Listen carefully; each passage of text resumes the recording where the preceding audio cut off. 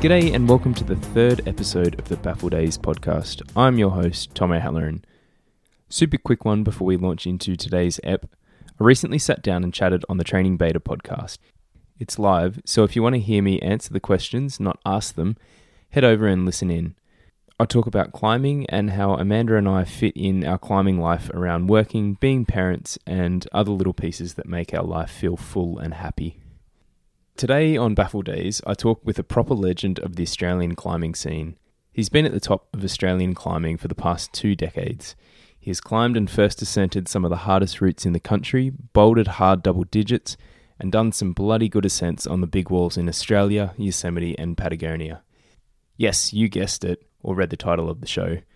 It's Lee Cossey. Today Lee and I talk about his time big walling, which, in contrast to the time he has spent sport climbing and bouldering, is almost nothing. But in no time, he's compiled a world-class list of ascents, including an ascent of Riders in the Storm in Patagonia, Argentina, a 1,200-metre 36 pitch 27A2, which he and Jake Bresnahan did in 2009.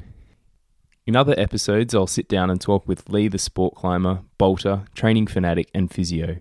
But for now, it's Lee the big waller, who prefers to take the light, fast and no-fuss approach. Let's get into it.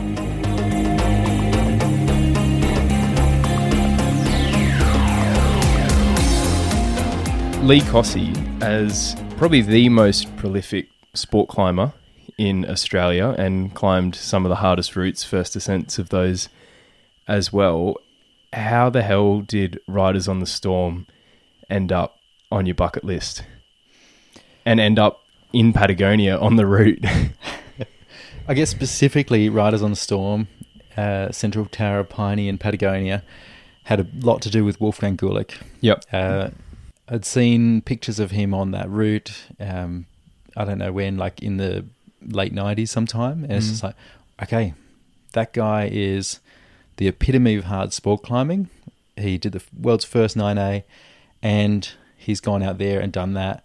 And that looks absolutely amazing. Like, you know, that you just, I guess, what it is to be an awesome climber and a complete climber is defined by what your heroes do. Yeah. And he was a bit of a hero of yours as you growing up. Yeah, absolutely. I guess his name was, you know, the name that we all thought was like right at the very, very pointy end of hard climbing. Sure, that definitely a lot of people came after him and that, but yeah, absolutely, he's up there. Yeah, because at the mid-90s when you started climbing properly, he'd obviously passed away, but it was very recent. Yeah, very absolutely. Yeah, and like my first trip to RAPS was in 95, and you know it was, it's obviously a long time after he did Punks, but you know the dust still hadn't really settled in a way. Like Punks was still proper hard. Yeah. And it was the thing to do. It's kind of only a decade, really. Yeah. So it's pretty recent, really, in terms of everything. Kind of, yeah. Not at the time. I think, gosh, that was like ancient history. Yeah. Like that was 1985 that it got done. I'm here 10 years later.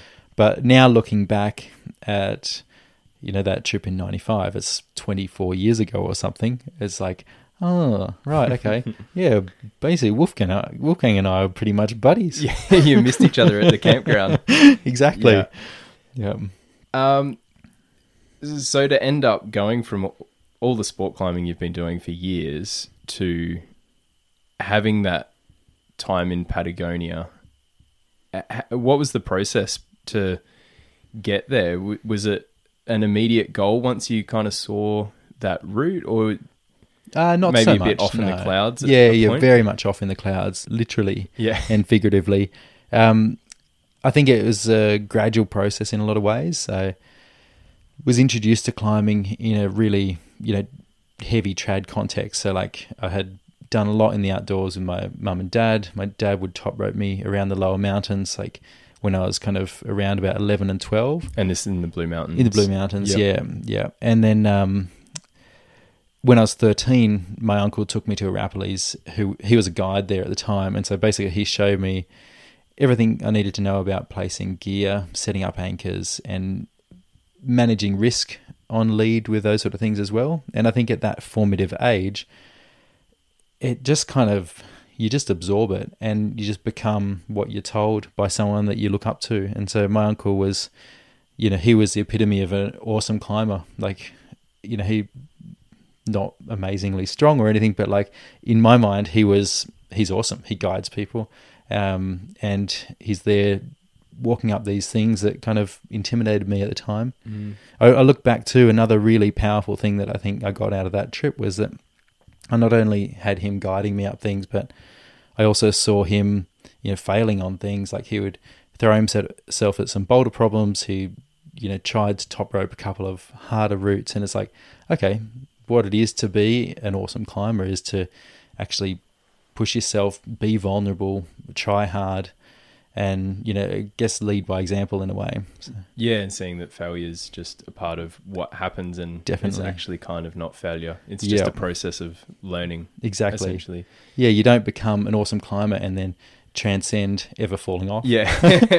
Which actually fit quite well with my history, which is like, quite heavily into gymnastics. And so it's like, it's constant, like falling off, work something, and then, send it or execute it perfectly. And so I guess coming back from that trip to my home in the Blue Mountains, it was a very, very good fit going into the sport climbing world. Yeah.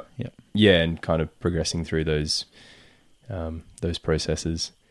Yeah. Is it true you wagged school to go and do Samarkand with, is it Andy? It is very true. That's tell us about the route, basically. Well, it was one of, I guess in a way, like the process with failing and then subsequently succeeding on that route was like another really pretty powerful experience in that, let's start with the story. So I kind of carefully and quietly packed my climbing gear into my school bag that day, caught the bus to school as normal, got off the bus at school, kind of looked left and right. All right, I'm going to dash here. And walked up the street, waited at the corner. Andy picked me up and, we drove off as we would most weekends. If it wasn't Andy, it would be one of the other guys kind of up the mountains from where I lived. Except this time, we're both kind of a little bit nervous because we were going to go try a route that was unlike anything we'd ever tried. It was a relatively recently freed old aid route, originally done by Lucas Trihey, then freed by Mike Law in, I think, somewhere around about, must have been done about 97 or something like that. And I was like, oh, cool, this is going to be awesome. Like we both climbed to 30 odd, but, we'd not done a long, steep, kind of pretty gnarly 25 trad route. Yeah. We met Mike Law in the car park. He gave us a little bit of a rundown on the beta, which served really only to make us more intimidated. Telling us about this kind of death block, just to avoid it. Don't place gear around it. Carefully climb outside of the chimney if you can. It's like, oh my God, what's going on? It's terrible. We made our way to the top of the route, did what was the most harrowing abseil that I had done up until that point anyway. It really is quite tame. It's like 3 pitches, a bit overhanging, but just a little bit airy. Because it's a wrap-in route. You come across the top of the lunch ledge at Pierce's Pass. Yeah. And you're at the top of essentially a 200-meter cliff. Yeah. 150, maybe somewhere around that, yeah. And you don't wrap over the route, you wrap over nearby. And you sort of very short stroll over to the base of the route. And you look up at this thing and you're like, oh, I didn't realize trad routes were overhanging like that. And like it just hangs back. It's like this kind of, it's awesome. And it looks, it's good rock, but it has this kind of really imposing nature to it. And for whatever reason, I led the first pitch, which, wasn't a bad call. It's a 23, the following one's 25. The first pitch was, nice challenge, probably not dissimilar to some stuff I'd done at a Raps. And it's like, okay, this feels good. Got up to the belay and was like completely happy for Andy to have the next lead. And all the while, like, it always just felt more intimidating just because I was kind of like, oh, I'm like wagging school. And what if something goes wrong and my parents find out? Exactly. And then basically Andy led up, not too far into it. He had kind of this pretty shitty fall, and we're climbing on double ropes. And I didn't have quite the right belay device, so his like skinny little 9mm rope burnt my hand badly. He fell down below me, and we were both like, oh gosh, it's a bit scary. My hand was kind of turned to plastic as well, so it was like, all right, I think we should bail. And so we bailed, and it was a hard one because, you know, I know that I knew at that time I was very, very capable of doing that grade wise, like physically could do it, but I didn't have a shot at leading it, sure, but like I still had this intimidation that was overwhelming. And on the walk out, I specifically remember looking back up at the final pitch of that route, which had just come into the sun. It was this beautiful cracked head wall, and just having this like deep kind of longing. It's like, oh, I want to be up there. Oh, I'm like, and it's this like kind of frustration hit me, and it actually, I guess, made me really question what I had found hard about that. And it led to this process of kind of really breaking down the difference between like the emotional intimidation and what it actually takes to climb from A to B. About 6 months later, I went back just with another friend, and having kind of recognized the impact that the intimidation had on me, it kind of made the whole situation like laughable. It was like, it was just ridiculously easy. And it's like it wasn't any less, I guess it was less scary because I kind of knew what I was up against, and I was up against a piece of rock, and I was climbing, placing gear, measuring distances, judging risk, but just kind of, you know, chuckling to myself, had this song running around in my head. And and it was this amazingly powerful like process from going from having, you know, really, really, you know, failed and felt like I'd failed on it, to going, okay, here's the trick. Okay, good. Awesome. And that was basically just drawing on your past experience of it and going, well, what's going on? And I can now deal with this and move forward. Yeah. Like I guess at that time, you know, in Australia, we got On the Edge magazine, which was a big British magazine, and the late 90s was a time when like the grit climbing is really quite lauded, and you know, you kind of thought, oh, okay, it is this part of climbing to kind of have this mental struggle or mental kind of battle, and to try to perform and execute climbing that you know you can do in a risky situation. And so, you know, without even really thinking about it, I guess I had explored that idea and tried to turn it around for my own benefit in a way. Yeah. Cool. Did you feel a similar kind of sense of overwhelm or fear or whatever, you know, those similar feelings of being a bit like, oh, when you went to Mount Buffalo for the first time? Because you've done quite a bit there. Yeah. So Buffalo, I guess, is like the place where the first place really outside of the Blue Mountains where I'd done some multi-pitch climbing, and it was almost pretty much because of a plea. I'll say plea. There's an article that Steve Monks wrote in Rock Magazine, basically saying, "Hey, I've, you know, no one's tried Ozymandias Direct. No one's repeated Ozymandias Original, and by the way, I've also actually freed the individual pitches on Lord Gumtree, which, like, all of these three are classic aid routes with their own really rich history as well." And so it's like, oh, that's an obvious thing to do. Like, you know, I think by that stage I would have climbed 33, I think, already. It's like, oh, wow, okay, there's this challenge that's on a platter right there, ready to be done. It's like Ozymandias Direct's 2 pitches of grade 28, about just 250 meters high, and a few other sort of fill-in pitches.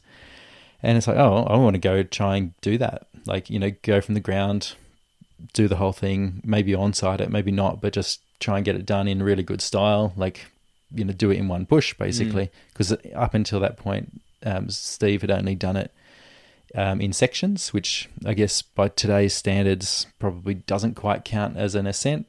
Kind of similar to doing the moves on a route, but not red pointing it. Yeah. And And yeah, so I guess the difference with going there, to answer your question, was that I kind of knew what I was in for. And I'm the sort of person who really likes to prepare and kind of think about all the possible scenarios, like being too shit for it, and making sure that I'm not. Eliminate that possibility. Exactly, and in every possible way. And so yeah, definitely. First time I got to the gorge and looked over at what I was coming here to climb, I was like, oh, that looks really dark and imposing and sheer, and it's on a rock type that I have barely done anything but boulder on. Okay, this is going to be intimidating. Yeah. But the next day we wrapped in the dark and had a shot on it. Anyway. Yeah, cool. How did that go? In retrospect, it's really awesome. Because I had approached it in a way that fit my ideals, which is that I want to try to do this in the best possible style I can, which is to walk to the bottom and do it. Yeah. I certainly don't. I want to be getting to that last pitch that looks amazing, or like on Samarkand, looking up at that cracked head wall. I want to get there and climb that from the ground with all of that challenge kind of behind me and doing that. So it's like I don't want to kind of get up to something that's been pre-rehearsed and have everything be a known quantity. That for me, it kind of almost reduces it down to a physical challenge that you could set up in a climbing gym in a way. Yeah. I don't want to do that. But yeah, so that day was brilliant, like so good, like, full on adventure. Like I did the first pitch on site. That's all right. It's only 23. And the second pitch is like one of the main cruxes. It's a 55 meter sustained technical corner with heaps of small wires. Fell off on the crux on the on-site, and then, which is about 20 meters up. And then, still huge amount of distance to go. And I spent probably an hour, like, just going, oh my God, this is another hard move, another really insecure move. It's like, and, spent what would have been probably 2 hours by the end of it, getting to the top of that pitch and kind of understanding it.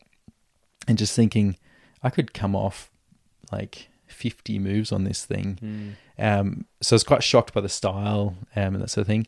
Went back to the belay, had quite a good rest, and then had a second shot and actually sent that pitch, and it was just like, it was an amazing experience because it's like, oh, far out. Like I just put all that together, and yeah, it was super cool. And because, in Australia we don't do much other than, steep sport climbing that's quite familiar at crags, we know well, to kind of have that process, first time up on a big granite multi-pitch was awesome. Yeah.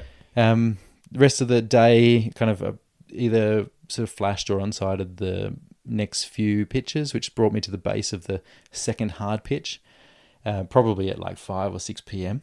Late. It's a big day. Yeah. And going in the dark. Totally. It was, I was pretty smashed and skin was pretty destroyed and toes were really, really screaming. And I couldn't even come close to doing the move on the crux of that pitch. So I was like, I just got really, I was like, oh, this is, punished. And it felt like a failure. It was like, in retrospect, it wasn't a failure. That was like a fucking brilliant day of climbing. It's actually pretty awesome. Yeah. And completely unprecedented. Yeah, I guess. In a way. Yeah. And I guess from an outside point of view, but internally, it's like, that's the way I love approaching things. And, by that stage, it was it was a fair way into my climbing. I'd done lots of multi-pitches in places like Bungonia and mountains and things like that. Yeah. But yeah, so we kind of just bailed to the top of the cliff by any means. And we went up the Aussie original line, didn't free that. And then, basically went back a few days later, and this time I went from the top down, worked that pitch, or made sure that I could do that move. Yeah. And then a couple of days later, went back from the bottom and did the route as a whole. Yeah, cool. Yeah. So, what was your preparation as you lead into that trip? It's, as you were saying, it's a rock type you don't know. You're on small gear, like a few things that feel a bit maybe out of your comfort zone or just different to what you're used to. Yeah. What were you doing to try and prepare for that?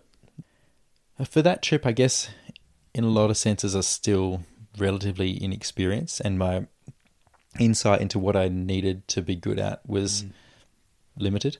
And so for that trip, I did a bunch of trad climbing around the mountains, which is kind of almost seems like an oxymoron. There isn't a lot of good trad climbing at a higher grade in the Blue Mountains. So I did what I could. I think I might have done a few little like head pointy routes around. Generally tried to kind of get the volume up, but I had no idea what the like technical demands of the climbing would be like. Yeah. And even if I did, I think it would be hard to replicate at home. Yeah. You just kind of need to show up and hope for the best. Totally. And I think that's a super important thing anyway, is just to kind of throw your hat in the ring and just go all in and try something sometimes. Like you can try to prepare all your life for something and like try to like fine tune things, but you do learn a huge amount from having a go at something, even if it kind of sacrifices your performance on that particular climb. It's like it only really matters if you're solely invested in the outcome or the ascent in that way. If you're process based and you want to kind of go and try cool shit, then go and try cool shit. Yeah. You'll learn, and you'll probably learn faster than the person at home fingerboarding so they can climb a granite slab better. Getting ready for it. Yeah. Was Buffalo then preparation for Yosemite? Not deliberately, no. Or did Yosemite kind of become more of a like, oh, maybe I'll go do that? Yeah, like as a young climber, like, you know, I would always look at pictures of people like Yuji Harayama on the Salathé, which is like a, you know, huge, like massive thing, and I only really realized how amazing it was after having been there. Yeah. Even Adam Ondra trying to do what Yuji tried to do years ago and still failing like just last month. And people like Alex Huber doing that sort of thing, and some like hard multi-pitches and Dolomites and stuff. It's always been there in the back of my mind, but I guess, you know, as an individual, like I've never really been someone who's like, oh, cool, that's what the best guy in the world's doing, I'm going to go and give that a go. Like I wouldn't say I've never backed myself in that way whatsoever. You know, I would never have kind of seen myself alongside those people, and, you know, without the sort of stepping stones, I wouldn't really have seen it as a possibility. Yeah. You know, even though now it's like, it's a pretty normal thing for someone to go and free El Cap. Yeah. Back then it's like, okay, well, the superstars are doing it. I'm not gonna. It just wasn't on my radar in a way. Yeah. Obviously, it was a stepping stone, but it wasn't something that was planned. Yeah. It wasn't until after I had another trip to Buffalo to try and do Lord Gumtree. Yep. Which Ben and I tried to free that ground up, and, you know, there's sections that I could have sworn were just glass. Like, you know, I just couldn't touch it. There's nothing else wrong. Conditions are good. Had, you know, good shoes. I was fresh, and I couldn't step off this ledge into a sequence of a few foot moves. Yeah, wow. And bad hand moves. But yeah, it wasn't until after that trip that I met Laurie Dermody from Adelaide, who had already been to Yosemite and was quite keen to go back for another trip, and specifically to try and do a free route on El Cap. And I was like, I want to be there. I'll do that for sure. Yeah. Like, I'm in, definitely. Because it's already like, yeah, okay, well, Ozymandias is 28, you know, free rider's 27. Sure, you do free rider a few days, I reckon, give that a go. Yeah. And so at that point, I was kind of like, okay, I reckon maybe. Yeah. And you took that ground up approach that you've taken through Samarkand and Buffalo. You've taken that to the valley of that style of going ground up, because there's quite a few ascents that you did in that style in the valley that were pretty unprecedented at that time. Yeah. Like, before Laurie and I left Australia, like, we were quite intent on doing things ground up. Like, in some ways you kind of think, oh, well, why would it be beneficial to go and do something else. We're going rock climbing. Let's just go to the bottom and try and do it. Yeah. And so we wanted to do that. We definitely didn't want to be going up and wrapping back down and then kind of jugging back up to a higher point. We wanted to leave the ground and get to the top. I guess in a similar way to kind of doing the moves on a sport route, but not red pointing it. Going partway up, wrapping back down, jugging fixed ropes and continuing up is very much similar to that. Yeah. So yeah, we were intent on doing things from the ground up. These days though, it's not really the case. Like Andrew and I were there like just over a year ago, and the number of climbers on El Cap that were wrapping in and stashing gear and working things and stuff is just like crazy. And it's crazy how many people are on some of those routes. It's really annoying. Yeah. What was your process on Freerider, having felt pretty good on Aussie relatively? When we first got to Yosemite, we just were keen to get straight into the big wall free climbing. So we got on Freerider and managed to kind of send it over 5 days. Yep. Like, wasn't crazy epic. Like, it's hard and uncomfortable, but like I especially was very, very prepared for that. I knew that it's like these routes, they don't happen unless you go through this kind of like uncomfortable process. And so got to the top, I was like, oh, cool, that's awesome. Like, just freed El Cap, like, did what we came here to do. Like, all right, maybe let's look at doing something else. Yeah. Which is when we, looked at El Nino, and we're like, and this is kind of a big jump, like, Freerider over 5 days, and El Nino has 2 pitches of grade 30, 3 pitches of 29, 3 of 28, couple of 27, and a bunch of stuff from 18 to 26. Properly stacked. It's really stacked, yeah. And so we're like, oh, well, let's give this a go. And, pretty much like I obsess over things before I, obsess over things full stop.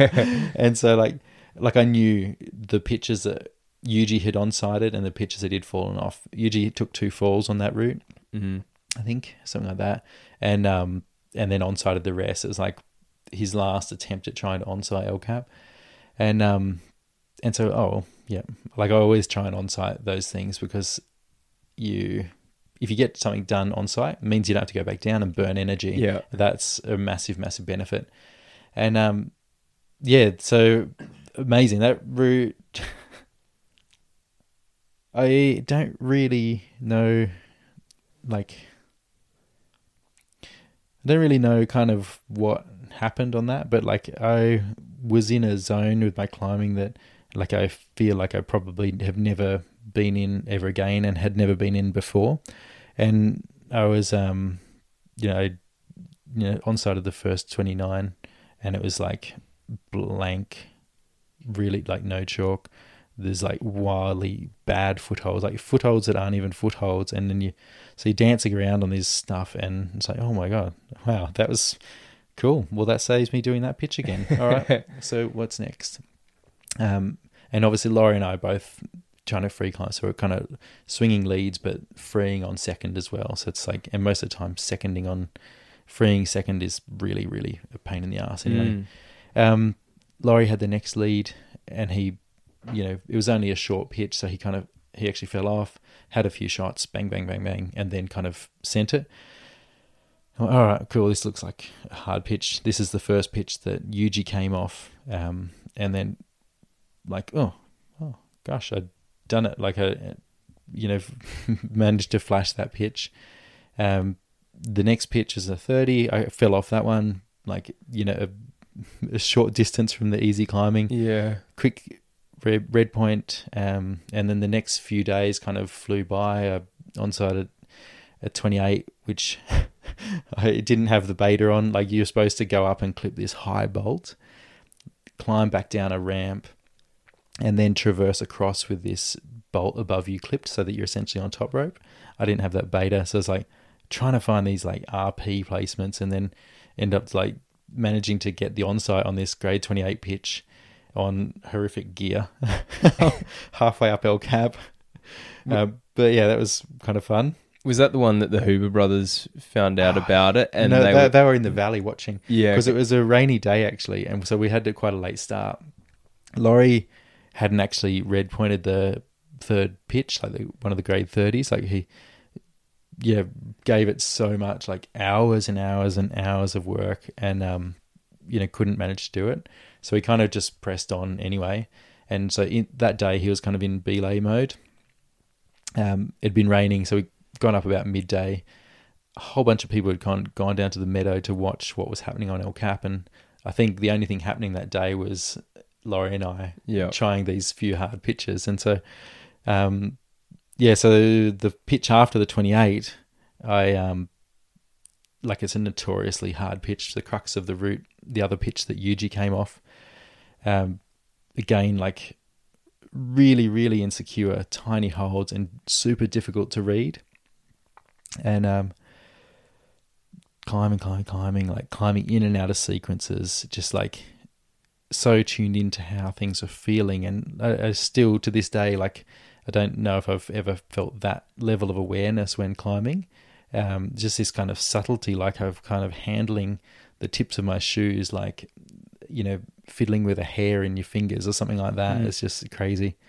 And kind of got to the jug at the end of that pitch and clipped the anchor, and just as like, let out this massive scream. And, a second later, it's just this like almighty roar coming up from the meadow. It's just like, oh, we're not alone here. This foggy morning kind of coming in and out of the fog, and there's people down there like watching us with binoculars. Awesome.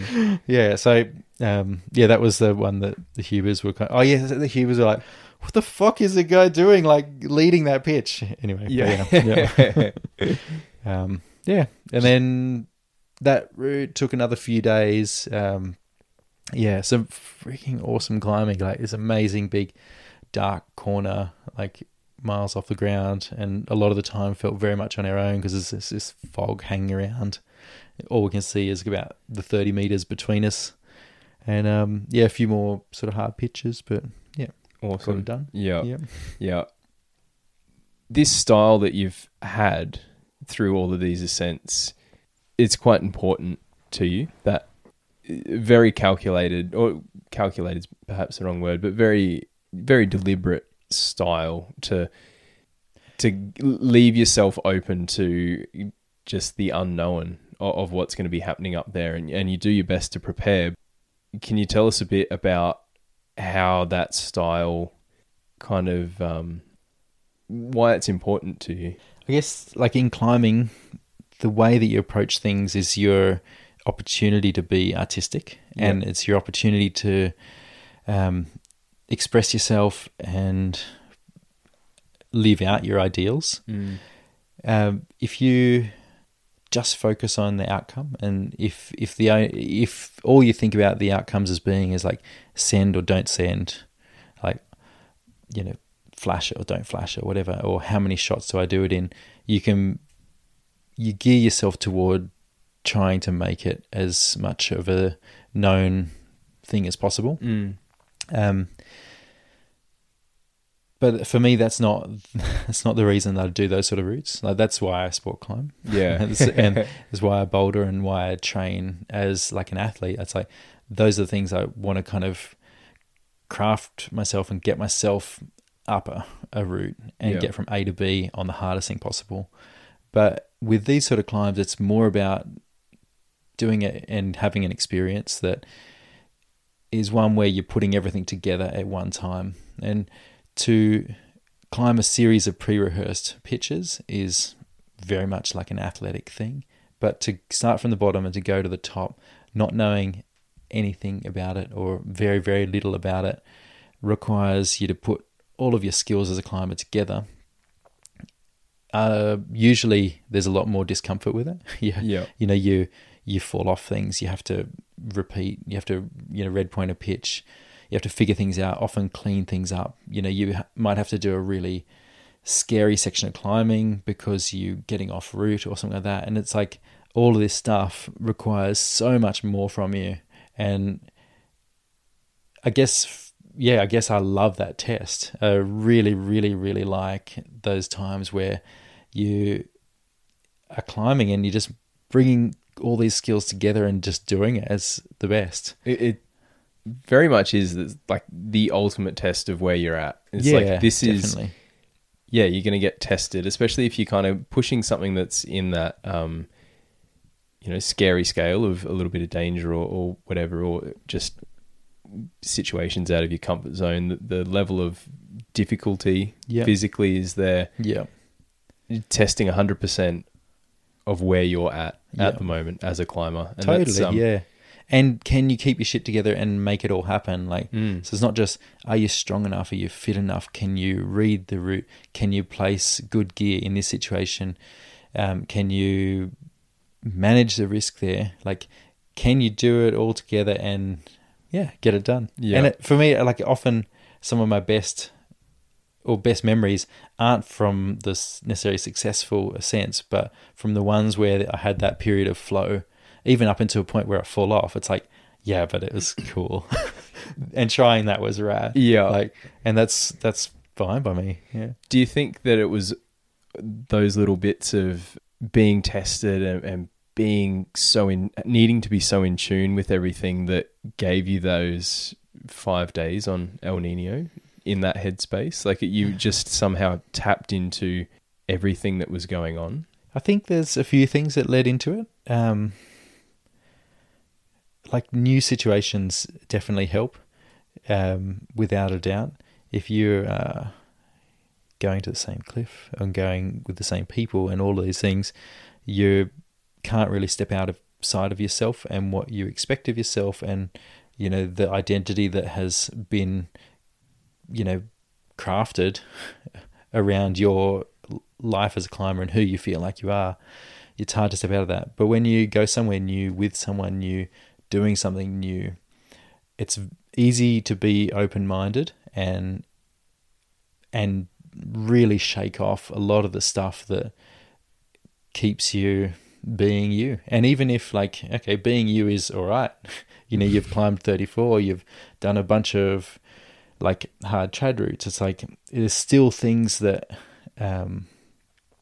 that just kind of weigh you down. And so, I guess for me on that route, the other massive thing was that 2 or 3 months before that trip, I lacerated a forearm tendon. Yeah. And so I wasn't able to grip a coffee cup until about 6 weeks before that trip. So I couldn't train in a normal context at all. Yeah. I think the maximum level I got up to before going away was repeating a pumpy 30 that didn't have any small holds on it. So I was going into that trip with this situation of I could reinvent myself in a sense, on a really kind of weird level. Yeah. And also too, I had this kind of quite reduced expectations, and a really weak right arm. I couldn't touch Midnight Lightning, for example.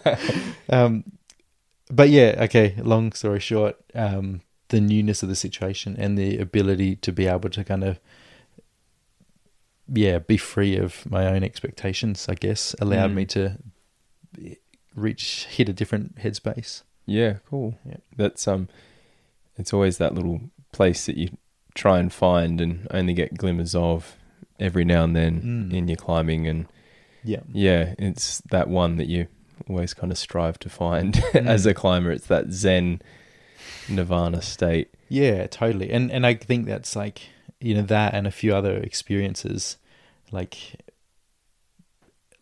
that have kind of molded what it is that I want to get out of climbing those sort of routes. Day in, day out, I want to train and push my body and have routine. But when I go out to do something like that, I want it to be this kind of, hedonistic kind of whole psyche experience.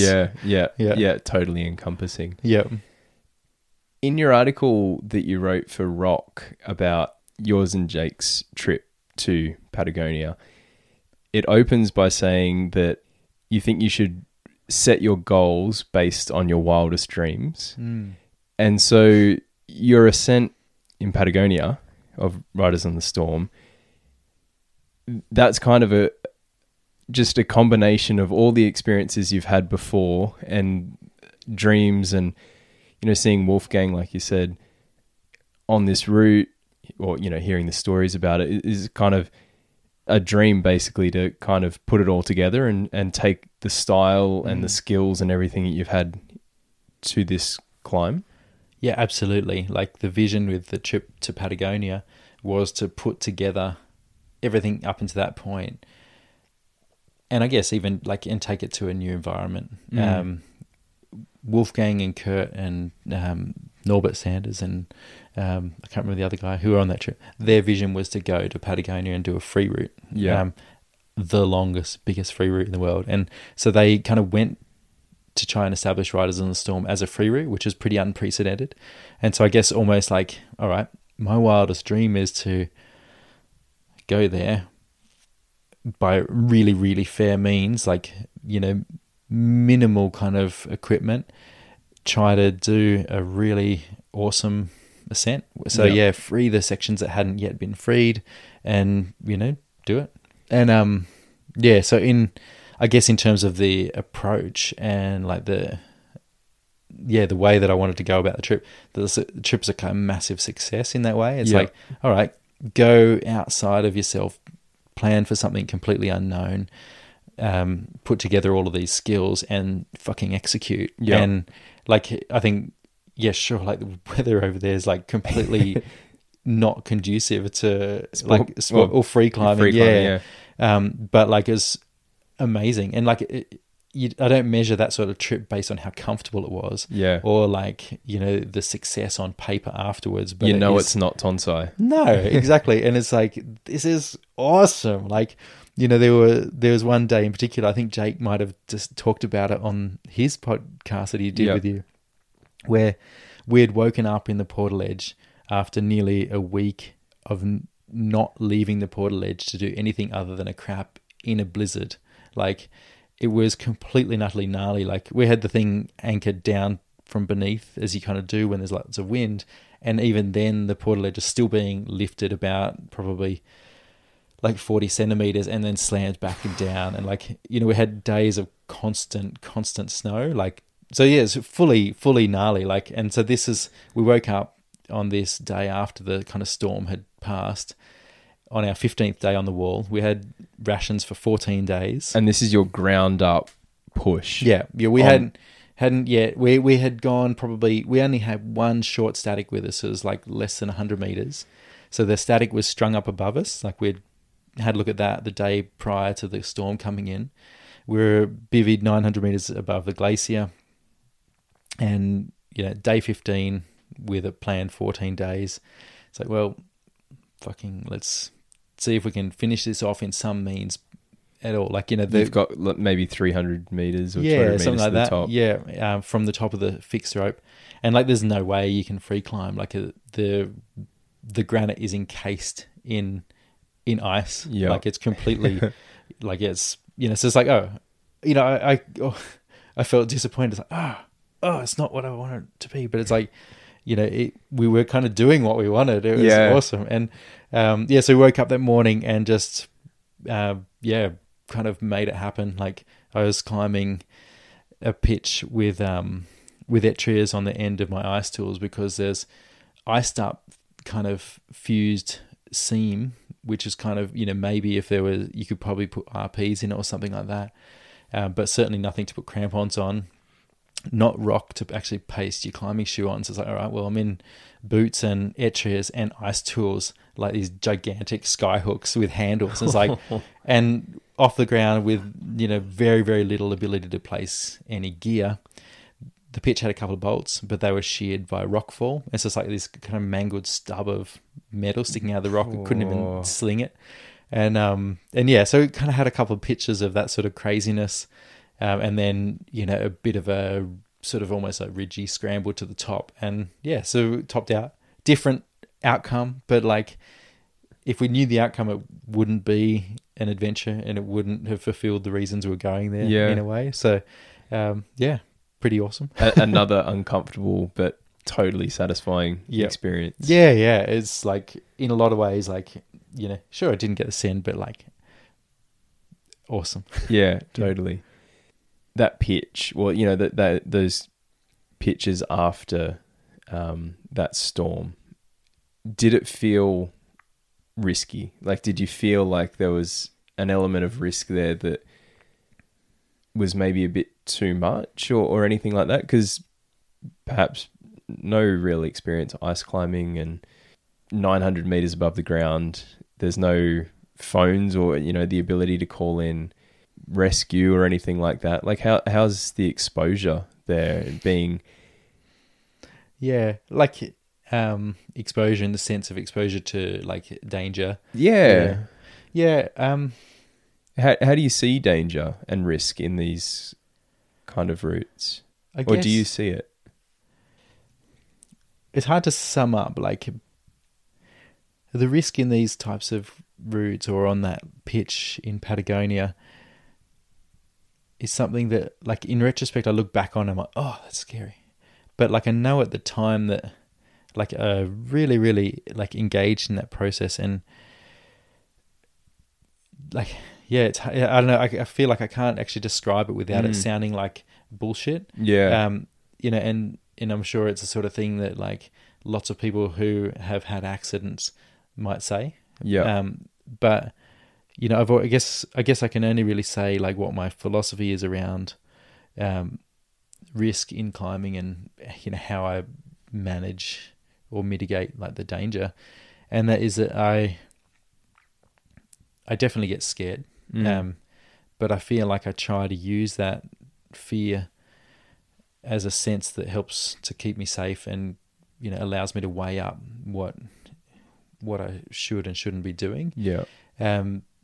If there's been lots of times where I've down climbed or I've changed the way that I do something, the sequence, gone and placed more gear or something like that. I don't feel like a blasé climber, or someone that just kind of, just go, poof, do it. Like, I'm always trying to think, and I'm actually also a very quite paranoid climber as well. Like, people wouldn't think so. Like, I'm sure, like, probably, really wouldn't think so. But like, I am constantly sort of seeing the kind of, what if, or that spike doesn't look good to fall on, or like that cam is rubbish. Like, really very much like measuring my situation. And so I feel like, I take that approach quite deliberately, and that's, in that way, I feel like fairly congruent with the risks in the situations that I've been in. Yeah, kind of assessing what could happen, what's likely to happen, what have you done to prepare for it, and what's in place currently, and definitely, and working within those boundaries. Yeah, and I think what people probably see from the outside, or imagine when they hear of something that someone does that's really out there, is that they can't experience that fear that person's experiencing themselves. And whereas I feel like I make a decision once I've kind of gone, all right, well, I'm going to do this, and I'm okay with falling off that, or I'm going to not fall off that because I won't put myself in a position where I fall off, which you can kind of do the same way that you don't trip over walking across the road in front of a truck. You'd go, I'm going to run across the road now, and I'm not going to trip over. Yeah. But yeah, if I've decided that I'm going to go through with something, I'm not fearless. I might be completely and utterly trembling. Yeah. But I'm okay with that decision. Yeah. And I'm okay with the outcome. The outcome being that I'm not going to die, because I would never do something that I feel like I'm going to hurt myself with. Yeah. It's just I've been scared lots of times. But I don't feel like I was at risk of dying. Yeah. Yep. Yeah. I guess. Yeah, that's good. Or hurting myself badly. Yeah. Yeah. Do you think your perception of risk has changed at all, or may change now that you're a father? Got little Max? Yeah, probably not so much. Because like I said, I am a really paranoid climber, and I feel like I am really exceedingly careful. I probably, the things that are kind of uncontrollable dangers, I probably would steer clear of, but I was never big on those anyway. So like going into environments that are particularly high risk, like, certain mountain situations, it has never really been me. Like, at the heart of like a sport climber. Yeah. Bit better weather. Yeah. I guess, I would do that sort of thing again. Yeah. Yep. Probably not in a portaledge though. Yeah. I'd choose an easier climb and just try and do something in a day. Yeah. Yeah. What would those routes kind of be? No, I don't really think there's a specific routes that I kind of have on a hit list. Yeah. In that way, again, it's about going and having those experiences. Like, so when something comes up, I'm like, oh, that would be awesome to do like that. Like the Eubank route on the totem pole. Yeah. Sort of in the last couple of years, it's like, oh, I'd love to do that. You know, from the ground up. I understand that it's a complex kind of. This complex route that'd be really challenging to do either on site or from the ground, and so I had the go of that.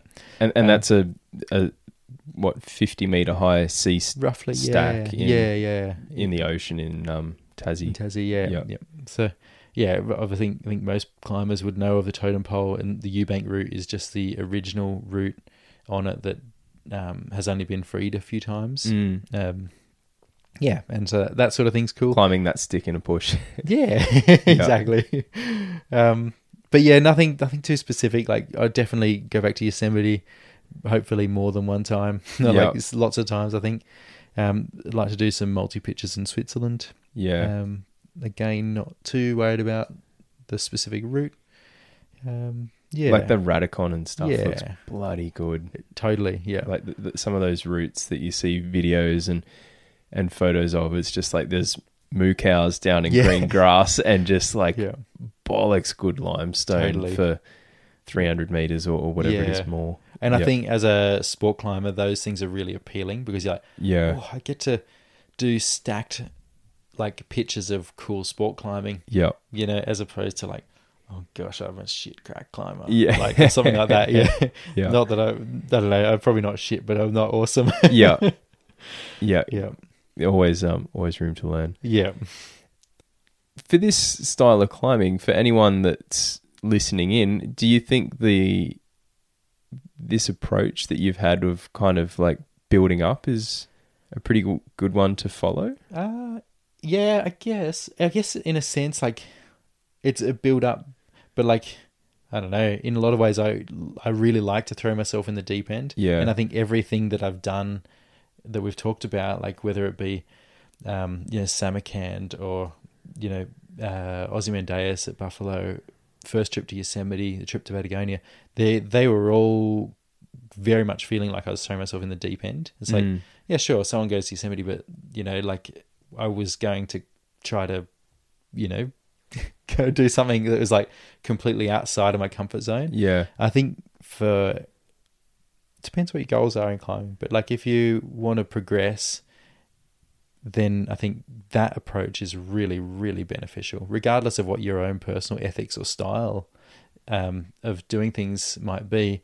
Throwing yourself at something that is a bit audacious and that's going to take kind of the absolute best case scenario to make happen is awesome, because that's where you get to surprise yourself. If you sort of set your goals at something kind of moderate and easy to achieve, you're hardly going to kind of, that 1 in 100 times when you succeed at the kind of out there goal, it's not going to redefine the way you look at yourself. And I think that's really important, like regardless of whether it's, long routes or sport routes or even just life goals, like, put it out there, plan for best case scenario. Yeah. That's what I tell Andrea. Yeah. Why haven't we got head torches? I was planning for best case scenario that this would be done in a few hours. Yeah. But, and the adversity that comes from that will teach you a lot. As long as you stay safe. Like, and I think that's probably a really big thing to touch on. People do have accidents and call rescues, and they don't know how to rescue themselves or look after themselves or see the risks involved. And that is probably something that, anyone kind of aspiring to kind of dabble in this stuff needs to start to think about more seriously. Yeah. Because there's too many accidents happening on the easy routes in the Blue Mountains because they're set up in such a way that they are conducive to people who are inexperienced. It's like, well, it should make it less dangerous, but it doesn't, because it gets people who wouldn't otherwise be there on those routes. And I think people need to take that seriously. Yeah, you can definitely get yourself further into a stickier situation than before you realize what's going wrong. Yeah. It's it's the big one of really not knowing what you don't know. And you can Definitely. especially when you're a long way above the ground, and you can really find yourself in a pretty silly spot that and needing rescuing when you really, with an understanding of how to use a Prosic or whatever, you can get yourself out of it. Yeah, and ideally, like, you know, avoiding the risk in the first place. But so that's a quick disclaimer on kind of putting yourself out there. Do it safely. One thing that I would stress for people who are wanting to prepare as best they can for these things is to kind of acknowledge what these long routes entail beyond the physical task. It's very easy for people to kind of go, okay, it's this many pitches. I want to climb this many pitches in a day of this grade. But what they're overlooking is how, that physical task can be really, really different under different circumstances. If you take, for example, someone who prepares by doing a huge amount of volume at their home crag on routes they know on high grades versus someone who says, all right, I'm going to do this sort of same level of high volume on routes I don't know, on a rock type that I don't know, and give myself the challenge of having to do a certain number of these pitches every day and get them done regardless. Like, the headspace that second person is in while they're training is going to transfer to the long routes 100 times better. Yeah. So that mental preparedness is like so much more important than the physical stuff. For sure. Because generally you're probably going to be picking something that is somewhat within those physical capabilities, and and being over strong is not going to get you through a head situation. An example of that sort of preparation that I did before going to Yosemite for the first time was like I was struggling to find ways to make the trad climbing or multi-pitch climbing the mountains new and novel and challenging. So one of the things I did was do this route Echo Crack at Katoomba, which is like a classic grade 25 corner crack. It's maybe it's only 5 pitches or something like that, but I thought, let's do it at night. Let's do it with wooden chocks and no cams, and we'll do it without climbing shoes. So I'll do it bare feet, and so that was like a completely like full-on adventure and like a journey to the inner workings of my mind. It was like amazing. Awesome. Whether you landed on the end of the rope or not, that's a successful night out. Absolutely. I didn't fall off, which was actually really, really kind of good, because it's the chocks that I made, they didn't fit very well and stuff like that. But it was cool. Was that Eubank that did the first ascent of that? I don't actually know who did the first aid ascent of Echo Crack. The first free ascent is a little bit contentious, but I think it's mostly regarded to be Steve Monk's. Yeah, cool. Yeah, it's a classic. Amanda and I had an epic by thinking that the other person had brought the water in summer. Yeah, and awesome. It was far out. It was a bit of a cramp fest at the top. That's great. Yeah. That's good. Yeah, that was definitely a feeling of being uncomfortable. Yeah. To have another experience for those new people, are there any routes kind of sticking out that are there to be done? Yeah, I think the opportunities for good, like, multi-pitching in Australia is like really, really untapped. Like, there's classics out there that just aren't getting done, and we've got so many climbers that are capable of doing a lot of these routes. So like the things that really, really stand out in my mind would be obviously Ozymandias, the couple of routes next to it, Free Rein, which I put up a few years ago, and another one, Forgotten Playground. So Free Rein's a 28, 4 pitches of 28, amazingly good, really good varied granite climbing. Forgotten Playground, about 4 pitches of 27, and a few other kind of easier pitches. Definitely like a good entry level, like, mixed bolts and trad, really good. Again, and then obviously Blue Mountains, we've talked about Echo Crack, Samarkand. They're fantastic. There's a few other ones that kind of fully bolted, things like Stiletto at Perry's Lookdown stand out. That's a classic. Yeah. Your Thing Parched. I've not been, not Parched. Scurvy. Yeah, that sort of thing. Tassie, Deeper Waters in Tassie at the Tyndalls is outstanding. Like, it's a 300-meter conglomerate cliff with, I think, 26, 25, like a few things around 24, 25. Yeah. That's an absolutely brilliant day out. It's kind of out there as well, isn't it? It's kind of in that Tassie wilderness. Yeah, absolutely. You kind of, you walk in one day, you get up early the next day and do your route. Yeah. And use most of the day, or like us, we get benighted because our head torch batteries run out, etc., etc. But anyway, got it done. But yeah, so the big things, like, it'd be great to see more people on the long routes at Buffalo, the long, harder things, the Blue Mountains, and the other bits and pieces around the place. Like, it's untapped, and I think people would love it. Yeah, there's certainly the days that I have them too infrequently. Yeah, and then when you do have it, it's like, gosh, I need to do this more. Yeah, those days stand out. This is so fun. Yeah, Yeah. they totally stand out. Yeah. Maybe it's because I've done so few, but I can vividly remember those days where I've done that kind of climbing, and you always want to go back and do more. Yeah. But that comfort zone of sport climbing always sits there. And I think too, it's what you do is somewhat a reflection of the people around you and what they're doing. And if no one else around you is doing it, then you don't really think to do it. Even though it's really fun, it's a fantastic challenge. It can really progress your climbing. Like I've said, it sort of can help redefine the way that you look at yourself as not just a climber, but even an individual. Like, putting yourself out there and doing different things is, awesome. Yeah, awesome. And with all of this, sport climbing has always been there for you. Is that kind of how you see yourself as a climber? I guess it's hard. I don't know. I don't really think of myself like, oh, what sort of climber am I, or who am I as a climber? I kind of know what I like to do, and I know what I've done. But I guess at the heart of it, like, I feel like a sport climber in the sense that I like training. I want to push myself from a physical point of view, and mentally, but the way in which I like to push myself mentally day to day is about, like, the routine and the discipline that goes with sport climbing. And it obviously works with where we live in the Blue Mountains. It's good sport climbing you can do most of the year round.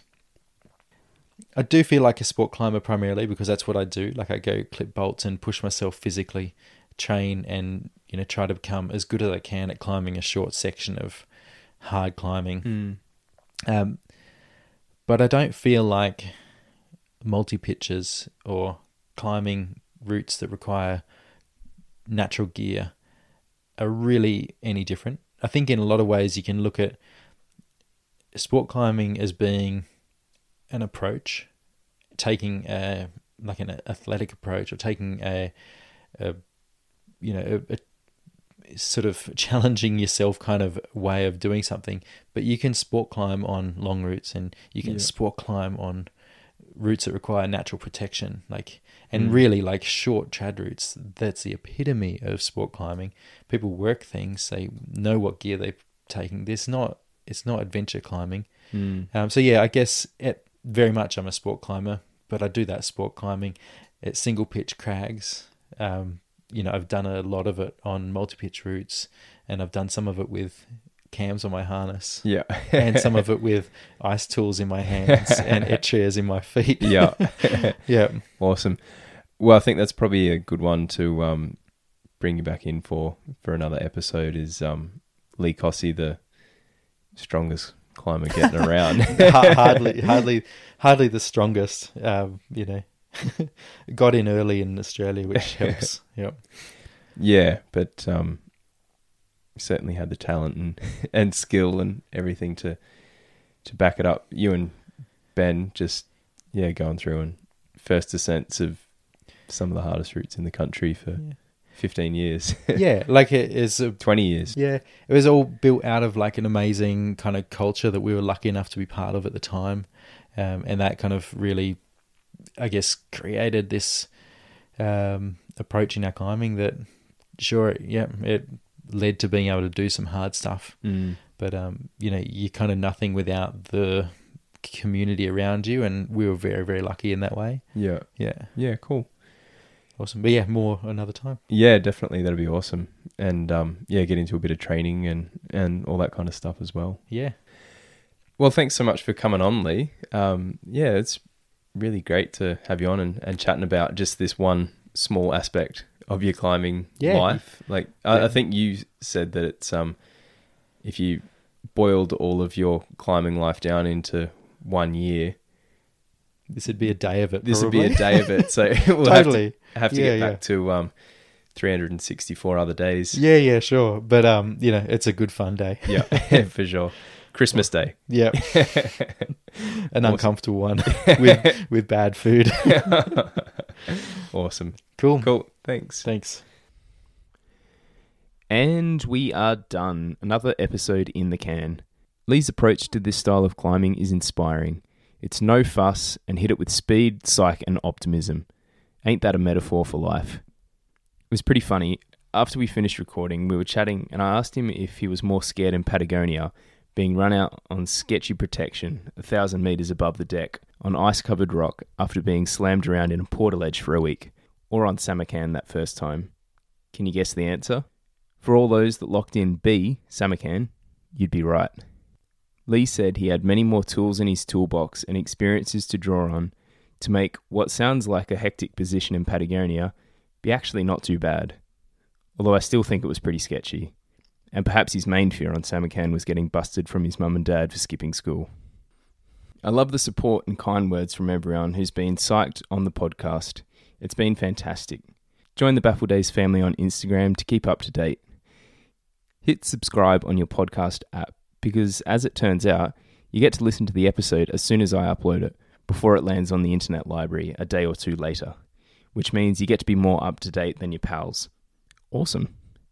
Anyway, thanks again and catch you next time.